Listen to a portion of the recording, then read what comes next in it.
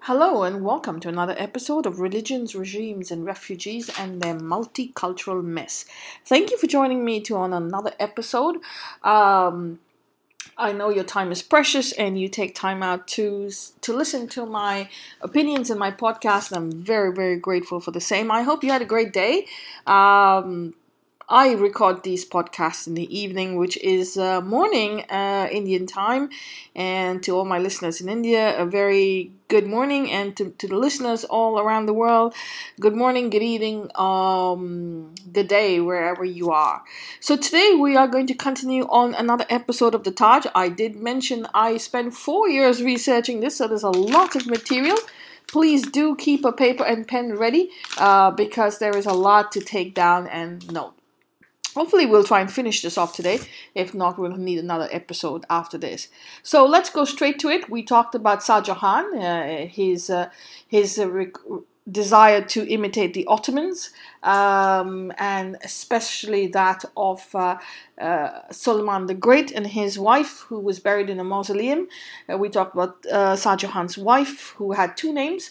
And a name after that, how Shah Jahan bought the monument, the land, and the Taj Mahal and the mausoleum on it. He never said he built it.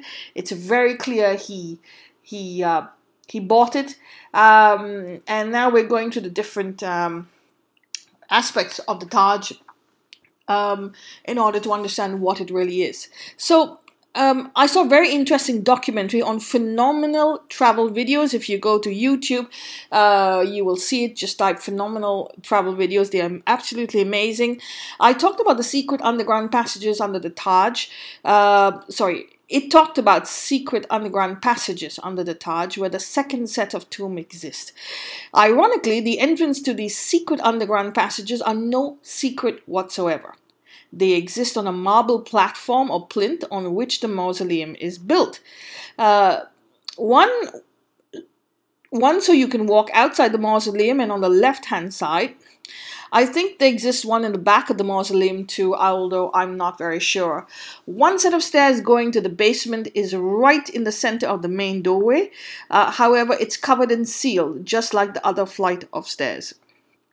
Now this caught my eye in the 80s and 90s. When I visited it, this stairs going down was open and you could go downstairs. Today you can, thanks to the Indian National Congress and their Marxist agendas. At least one of these passages are open. And when I went down the stairs with my family on a trip during my summer holidays, it was hot, sticky, and smelly and suffocating is all I could remember of those underground passages. Really, really hot because it was the summer months. The mausoleum on the top was much better and cooler. So the question arises, why did they close the Taj? Or should I say, why did they close the underground passages? Probably a multicultural government run by the feudal Gandhi family for over 60 of the last 70 years thought that the mummified bodies of the emperor and his empress would decompose. However, this is a farce as the bodies are in sealed tombs. Besides, there are ventilation shafts from the ground up so you can see on the mausoleum floor inside and outside. Basically, they just do not want people to enter because they know they're hiding something. So if these chambers are not really sealed, what are they hiding? At the rear of the Taj Mahal is what would have been the original royal entrance. So this entrance was at the river level. As mentioned before, royalty would get off their boat and go up the mausoleum through the stairs to the main floor and out of what is now the front of the mausoleum. These staircases have now been sealed. The door still existed during the 1970s when an American architect by the name of Professor Marvin Mills took a picture of the door and a piece of wood, sent it for carbon dating. It showed the door predated the Taj by 200 years at least. So great, I say, what now? Why the sealed passages? Why do these passages exist and where do they lead to? Why did Shah Jahan choose this particular piece of land when he could have chosen any other? He could have chosen any other space. And besides, he had mausoleums which he gifted to the Hindu emperor Raja Ram Singh's grandson. Um, well, the group called the Phenomenal Travel Videos did some research and found out that the locals of the area say that the mausoleum is an ancient temple to the Vedic deities that still exists underground. This temple is now converted to a mausoleum, which we call the Taj Mahal. Hence, they try to throw stones, money, or small offerings through the ventilation shafts in hope that it will fall to the temple below. It seems ridiculous to you and me, but to the locals, it's very serious. This ancient temple was called Badalgarh. Badal means clouds, Ghar means place, home, dwelling, stronghold, abode, in the case of a bastion or fort. In ancient times, all Indian towns and villages are built within a fortified area. So this would have been a fortified area in ancient times, and all the village was within the fort. Ghar could also it comes from the Sanskrit word graha, which means sphere, planet, cosmos, or abode. So a temple to the heavens signifying the clouds. Okay, or the cosmos, or connection to the cosmos, the universe, heavenly sphere replicated on earth, very much like the pyramids of Giza aligned to the constellation of Orion. So you have the pyramids of Giza aligned to the constellation of Orion. Similarly, the Taj is also aligned and symbolizes the cosmos. Now, what is ironic is that the Mughal emperor started with Akbar, just rebranded that name to call it the abode of the caliphate.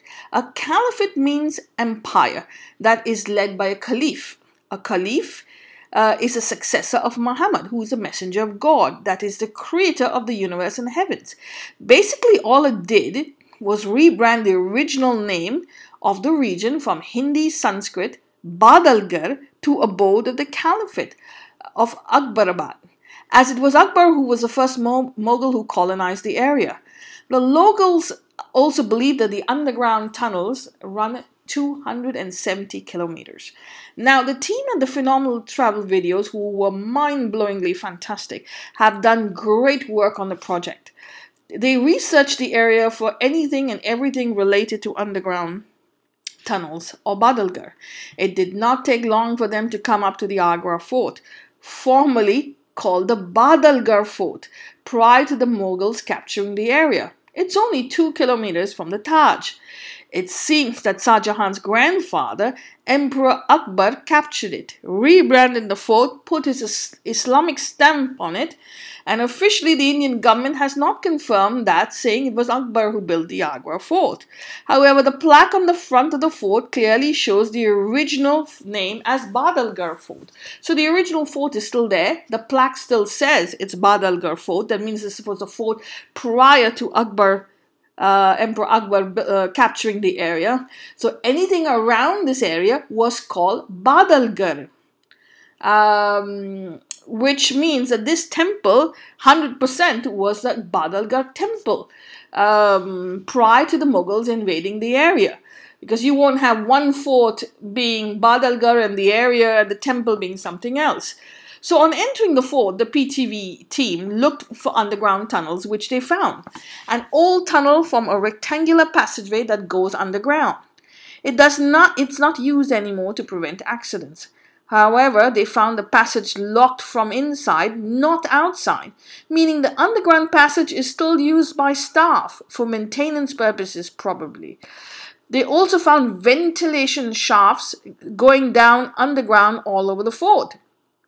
If you peep down these tunnels through the shafts, you can see elaborate passageways, well conceived and integral to the part of the fort. And I'm talking of the Badalgarh fort, which is 2 kilometers away from the Taj. There are arches and 8-sided pillars, not abandoned but still in use. This proved that the government, or the ASI, which is the Architectural Society of India, is aware of the underground tunnels, probably an ancient city connecting the Agra fort to the Taj. Why was that hidden from us? Who's paying them to keep silent? How many more tunnels are there? On a quick side note, growing up in the shadow of the Babri Masjid demolition in the 90s, which is not far away, I always ask myself, what if there were underground tunnels that connect all the monuments in Uttar Pradesh? That is the same state which is the home of the Taj. So you never know that there are underground tunnels that connect all these monuments, because there are plenty of monuments in this area. Well, to say the least, I'm now convinced that the Taj was already standing in Shah Jahan or his successor's time, and he did not build it. This story matches the story of the Cathedral of the Cordoba in Spain. Islam says that the ruling caliph at the time first purchased one part, then the whole church from the locals at the time. He then tore it down, built the cathedral they call the mosque. However, no documents exist showing the Islamic occupiers actually built the mosque after tearing down the cathedral, except a book written by Muslim historians some 200 years later. All the Arabs of that time did was rebrand the church, which itself was a Roman fortress, to a mosque, and history repeated itself. The church was then rebranded as to the next empire. So to come back to the Taj and emphasize this case, we know now that the Taj has underground tunnels, more than likely leading to the Agra fort, which we just talked about, which also existed when the Mughal Empire invaded the land. As I also mentioned above, the Taj Mahal, formerly a Badalgarh temple, and the Agra fort, formerly the Badalgarh fort, was more than likely dedicated to the clouds, because Badal means clouds, home of the clouds. Ghar means clouds, and Badal means Ghar means home, and Badal means clouds. So there was home of the clouds or home of the cosmos. It was depicting something to do with the cosmos. It was aligning with some type of constellation, showing a resemblance to the pyramids of Giza. I wondered if the pyramids of Giza also share something in common with the Taj, besides both aligning with the cosmos. I knew more or less what it was, but looked for confirmation. Well, confirmation was quick to come and went beyond what I expected. A very important story came from a collection of very intellectual videos on YouTube by a group called The Universe Inside You. There they talked about what they believe the Egyptian pyramids stand for. Taking 2 steps back in India, scholars have known that our ancient temples were encyclopedias of knowledge. The rishis and sages were mathematicians and architects of their time. The temple itself was mathematical and astronomical metaphors to the cosmos on earth. Every arc, dome, angle, idol, and carving had a meaning and was not there to look pretty. This was so because the temple itself was a school of ancient knowledge. There were universities of its time, centers of dialogue and debate. So to believe the pyramids of Giza were an ancient center of learning and discourse was not far-fetched. But what were they teaching or producing at that time? The science of the universe, the astronomy, electromagnetism, that's which makes up our cosmos. Could it have been an electromagnetic terminal? Going back to that YouTube documentary, fascinating to say the least, I will go through it with you. Again, it was made by a group called The Universe Inside You, and we'll take a look at how it matches the Taj. So the pyramids of Giza, which the documentary talks about, were built with the same materials used today for electrical conductivity. Unknown to many, the electricity existed in the ancient world. We have proof of that in ancient Vedic texts and also ancient artifacts known as the Baghdad battery or the Parthian battery, which was found in Iraq. To build the pyramids of Giza, the ancients used the following: white polished limestone, which was used and known as a casing rock, which gave it a smooth, flat surface. This was for perfect insulation. It meant an enormous amount of light that would have reflected from its surface. For the Taj, the white marble was used. The marble is a metamorphic rock produced from limestone in the earth's crust. It's formed by metamorphism of the limestone. In the pyramids, dolomite was used on the inner surfaces. It's white, polished, and slightly radioactive. It's known to increase electrical conductivity directly relative to the amount of pressure. High pressure creates more electric current. It can insulate against interference from cosmic rays without adding to the background of radiation levels. There are angled tunnels going deep underground and passageways below the Great Pyramid. These also exist in the Taj and are still unexplored. Lining these passages is granite, which is slightly radioactive. It contains quartz crystal with metal. Quartz crystal is a well-known fast conductor of piezoelectric energy. This also occurs as a result of stress on the quartz. In the case of the Taj, semi-precious stones like agate and onyx were used in the Taj Mahal, which are a variety of quartz.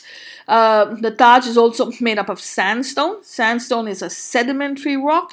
It's formed by compaction and consolidation of sand over millions of years. Sandstone is made of sand cemented by silica, iron, lime, etc. It is quartz-based stone. It's one of the hardest and toughest materials. It's even harder than granite. Sandstone is mined by quarrying. Commonly, sandstone is quartz and feldspar. It is widely used for stonecraft, and sandstone has great features of high mechanical strength. If you want to learn about it, you can go to stonefinder.com.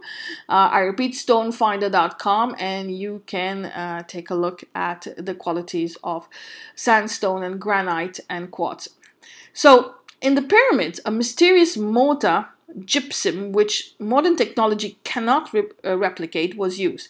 Gypsum is stronger than stones. It could withhold a lot of pressure. Gypsum barrier allows a thermal barrier within a system, thus reducing thermal bridging. These above materials are the same items we also use to make electrical wires. The above materials are the same items we use to make electrical wires, that's right. Today, as it shares a relationship with pressure, which increases their electrical conductivity. Possibly all these materials were used to serve a purpose and to create electricity. Northwest of the Great Pyramid is the Sephirm of Saqqara.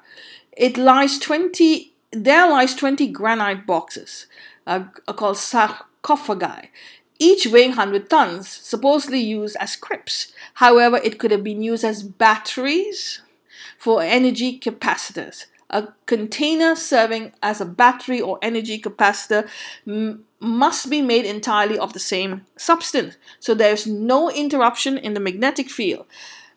In case of the Taj Mahal in India and the Angkor Wat in Cambodia have a very similar bottom of the monument or sarcophagus-like crypt, not shown to the public at all. In both these monuments, there's a shaft leading through the burial chamber. The temple is built around the shaft or the crypt. In the pyramid, the Queen's chamber contains carefully constructed copper wire, instructions on the wall as symbols on the floor which appear to show a wiring diagram. If one runs an electric current through copper wire, the coil will produce a short-range magnetic energy. Add a second coil and the power is transferred from one coil to another using potential difference. A windowless room with copper wiring could create a high potential on one wall, which transfers energy to the lower potential on the other wall, thus releasing electromagnetic energy into confined space. The room where the second set of graves or the royal couple at the Taj Mahal is located is a windowless room. Any coincidence, my friends? In the case of the pyramids, an energy generator requires a catalyst from another source. So the pyramids are located over a powerful natural generator, underground rivers or aquifer. The Nile River flowed directly below the pyramids at one time. The Taj, in its case, is located on the Yamuna River. Here, piezoelectricity could be harnessed from the currents below as the water flows. If water was a source of power, it would have traveled up the limestone based on the process of capillary action. This happens when a small area of a substance gets wet and it's absorbed by the entire area of that substance. Water flowing below or near or underneath the pyramid could have been absorbed as it passed over the limestone, even traveling upward towards the top of the structure. The quartz in the tunnel of the pyramids could be subject to the stress or vibrations of creating piezoelectricity. The high force, the speeding of the rising water, and the pressure would be analogous to filling a syringe, generating electromagnetic energy within the structure by the materials while conducting it upwards to now missing capstone. Geographic location of the Great Pyramid is located at a spot where electromagnetic forces are magnified. The telluric currents would be at the strongest. The electromagnetic field at the bottom of the pyramid, which could rise to the top of the pyramid, which with chemical reactions at the top of the pyramid could have been capped with gold. If it was gold, it would have created a conductive path for energy to be directed upwards high into the ionosphere, into the clouds or the heavens above.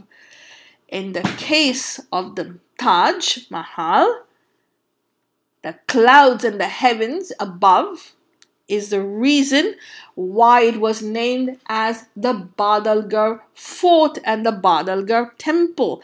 Badal means clouds. So this temple was created for electromagnetic energy upwards towards the ionosphere. It was not created as a tomb. In the case of the pyramids, if superconductive materials were used, something more amazing could have been possible: wireless energy. Something which Nikola Tesla found out in 1893. Long-distance transfer acoustic energy can be converted into kinetic energy if the frequencies match. If there's a magnetically oscillating current, you create a second possessing the same frequency. The wireless transmissions could pass through solid materials and through long distances. For the Taj, there exists a monument west of the main mausoleum on the Taj grounds called the Naubat Khana or the Nakar Khana. It is a term used for drum house or an orchestra pit during ceremonies. Acoustic energy, my friend. Drum houses also exist at the Red Fort, the Amber Fort in Lucknow. An obelisk acted as a tall receiver, particularly if there was a quartz stone at the top of it for the pyramids.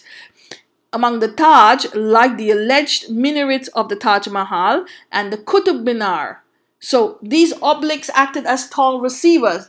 So the minarets you see at the Taj were actually receivers. They were not minarets built by the Mughals. The Qutb Minar is the same thing. All these minarets come from pre-existing Roman and pre-Roman monuments. The minarets are not, I repeat, they are not Islamic in any way whatsoever. In the case of the Taj, it has the trishul or the trident on the center dome. The Ankh, in the case of the pyramids, would have conducted and directed electromagnetic energy to the ionosphere to where it generated and transmitted electricity wirelessly to receivers in the rest of the land. There's a heightened electromagnetic measurement around the pyramids that is equivalent to that made in an electrical storm. The Grand Pyramid of Giza is 8-sided, like the Taj Mahal and the Angkor Wat. So, was the pyramids perhaps a compact energy generator? Now, the Taj Mahal can also be an ancient terminal of electromagnetic energy, even like the Bosnian pyramids. Similarly, with the Agra Fort, it has all the prospects and the characteristics of the Pyramid of Giza. So, yes, the Taj Mahal could very well be an electromagnetic energy terminal. We are also aware that the modern day temples were not used with the same intentions in the ancient world as it is today. Now take a look at the important note of the Taj Mahal. The longitude of the Taj Mahal among other temples of India is mentioned as more or less the same. And I'm going to give you the longitude. You can look it up on Google, but here it is for you, of similar monuments. Humayun's tomb, Uttar Pradesh, 77.15 degrees longitude. Akbar tombs, Uttar Pradesh, 77.57 degrees longitude. Agra Fort, 78.1 degree longitude. Taj Mahal, 78.4 degrees longitude. Tiruvannaikal, Tamil Nadu, 78.70 longitude. Kedarnath, Uttarakhand, 79.6 degrees longitude. Kaleshwaram, Telangana State, 79.90 degrees longitude. Kanchipuram, Tamil Nadu, 79.70 degrees longitude. Chidambaram, Tamil Nadu, 79.69 degrees longitude. Sri Kalashasti, Andhra Pradesh, 79.69 degrees longitude. Tiruvannamalai, 79.7 degrees longitude. Rameshwaram, 79.31 degrees longitude. All these temples are close to the 79 degrees longitude, all built near water currents. Could they have possibly been electromagnetic receivers of wireless energy? Is that what Shah Jahan named the Taj Mahal? Rawza-e-Munawwara, the Persian word for illumined tomb. That means at one point this was illuminated with wireless energy. The label stuck through the centuries, and the locals knew the name. All he did was convert the name into a Persian name. Illumined as in lit up with light or electricity, wireless energy. It is certain that there was no electricity during the Mughals' time. However, the locals would have remembered the storylines and advised the new owner of the Taj, of the Mahal. Not to upset the locals, he could have changed the language of the original name given to the monument. However, he seems to have kept the same name, same theme, not to cause a conflict. However, the monument was more important to him due to his rivalry with the Ottomans. It was the only reason why the Mughal Emperor Shah Jahan could have named the Taj Mahal the illumined tomb. Illumined means lit up with electricity. Was the Taj really lit up at one time with a wireless energy? The science could have been forgotten, but the parable stayed on to tell the tale. There is one answer to all of the above question. The only solution would be to open up the Taj Mahal. So we have seen through 4 chapters that the Taj has nothing to do with the Mughal emperor. He just used it. He never ever said that he built it. It was very clear that he bought it. He never lied. He never made one effort to say that he built the Taj. Even the chroniclers, except for one chronicler, everyone says clearly that he bought the Taj. So that's a recap for you. The Taj was bought. It was not. Built. Shah Jahan definitely wanted to imitate his Ottoman cousins. His wife had 2 names before death, one at birth and one her married name, and the word Mahal, Mumtazi Mahal, was given only in the books after she died. So we know clearly that also Shah Jahan confirms his chronicles confirm that there was no confirmed cost of it. There was no date to say when it was finished, because we have dates showing the inscriptions were there in 5 years' time, less than 5 years. There's no architect but a supervisor. The Arabic writing imitates is an extension of the Mughal aggressive energy, traumatic energy. However, the artwork matches the era of the Kufic script of the Quran, which is the 6th, 7th century. Now, the designs are very Hindic. The minarets are not there on the mosque, they're on the Taj, and they replicate wireless towers. We've also seen their passageways below the Taj and leading up to the Badalgarh fort. The name of the fort means the fort of clouds. The area also is called the Badalgarh area. The artwork resembles Rajput design.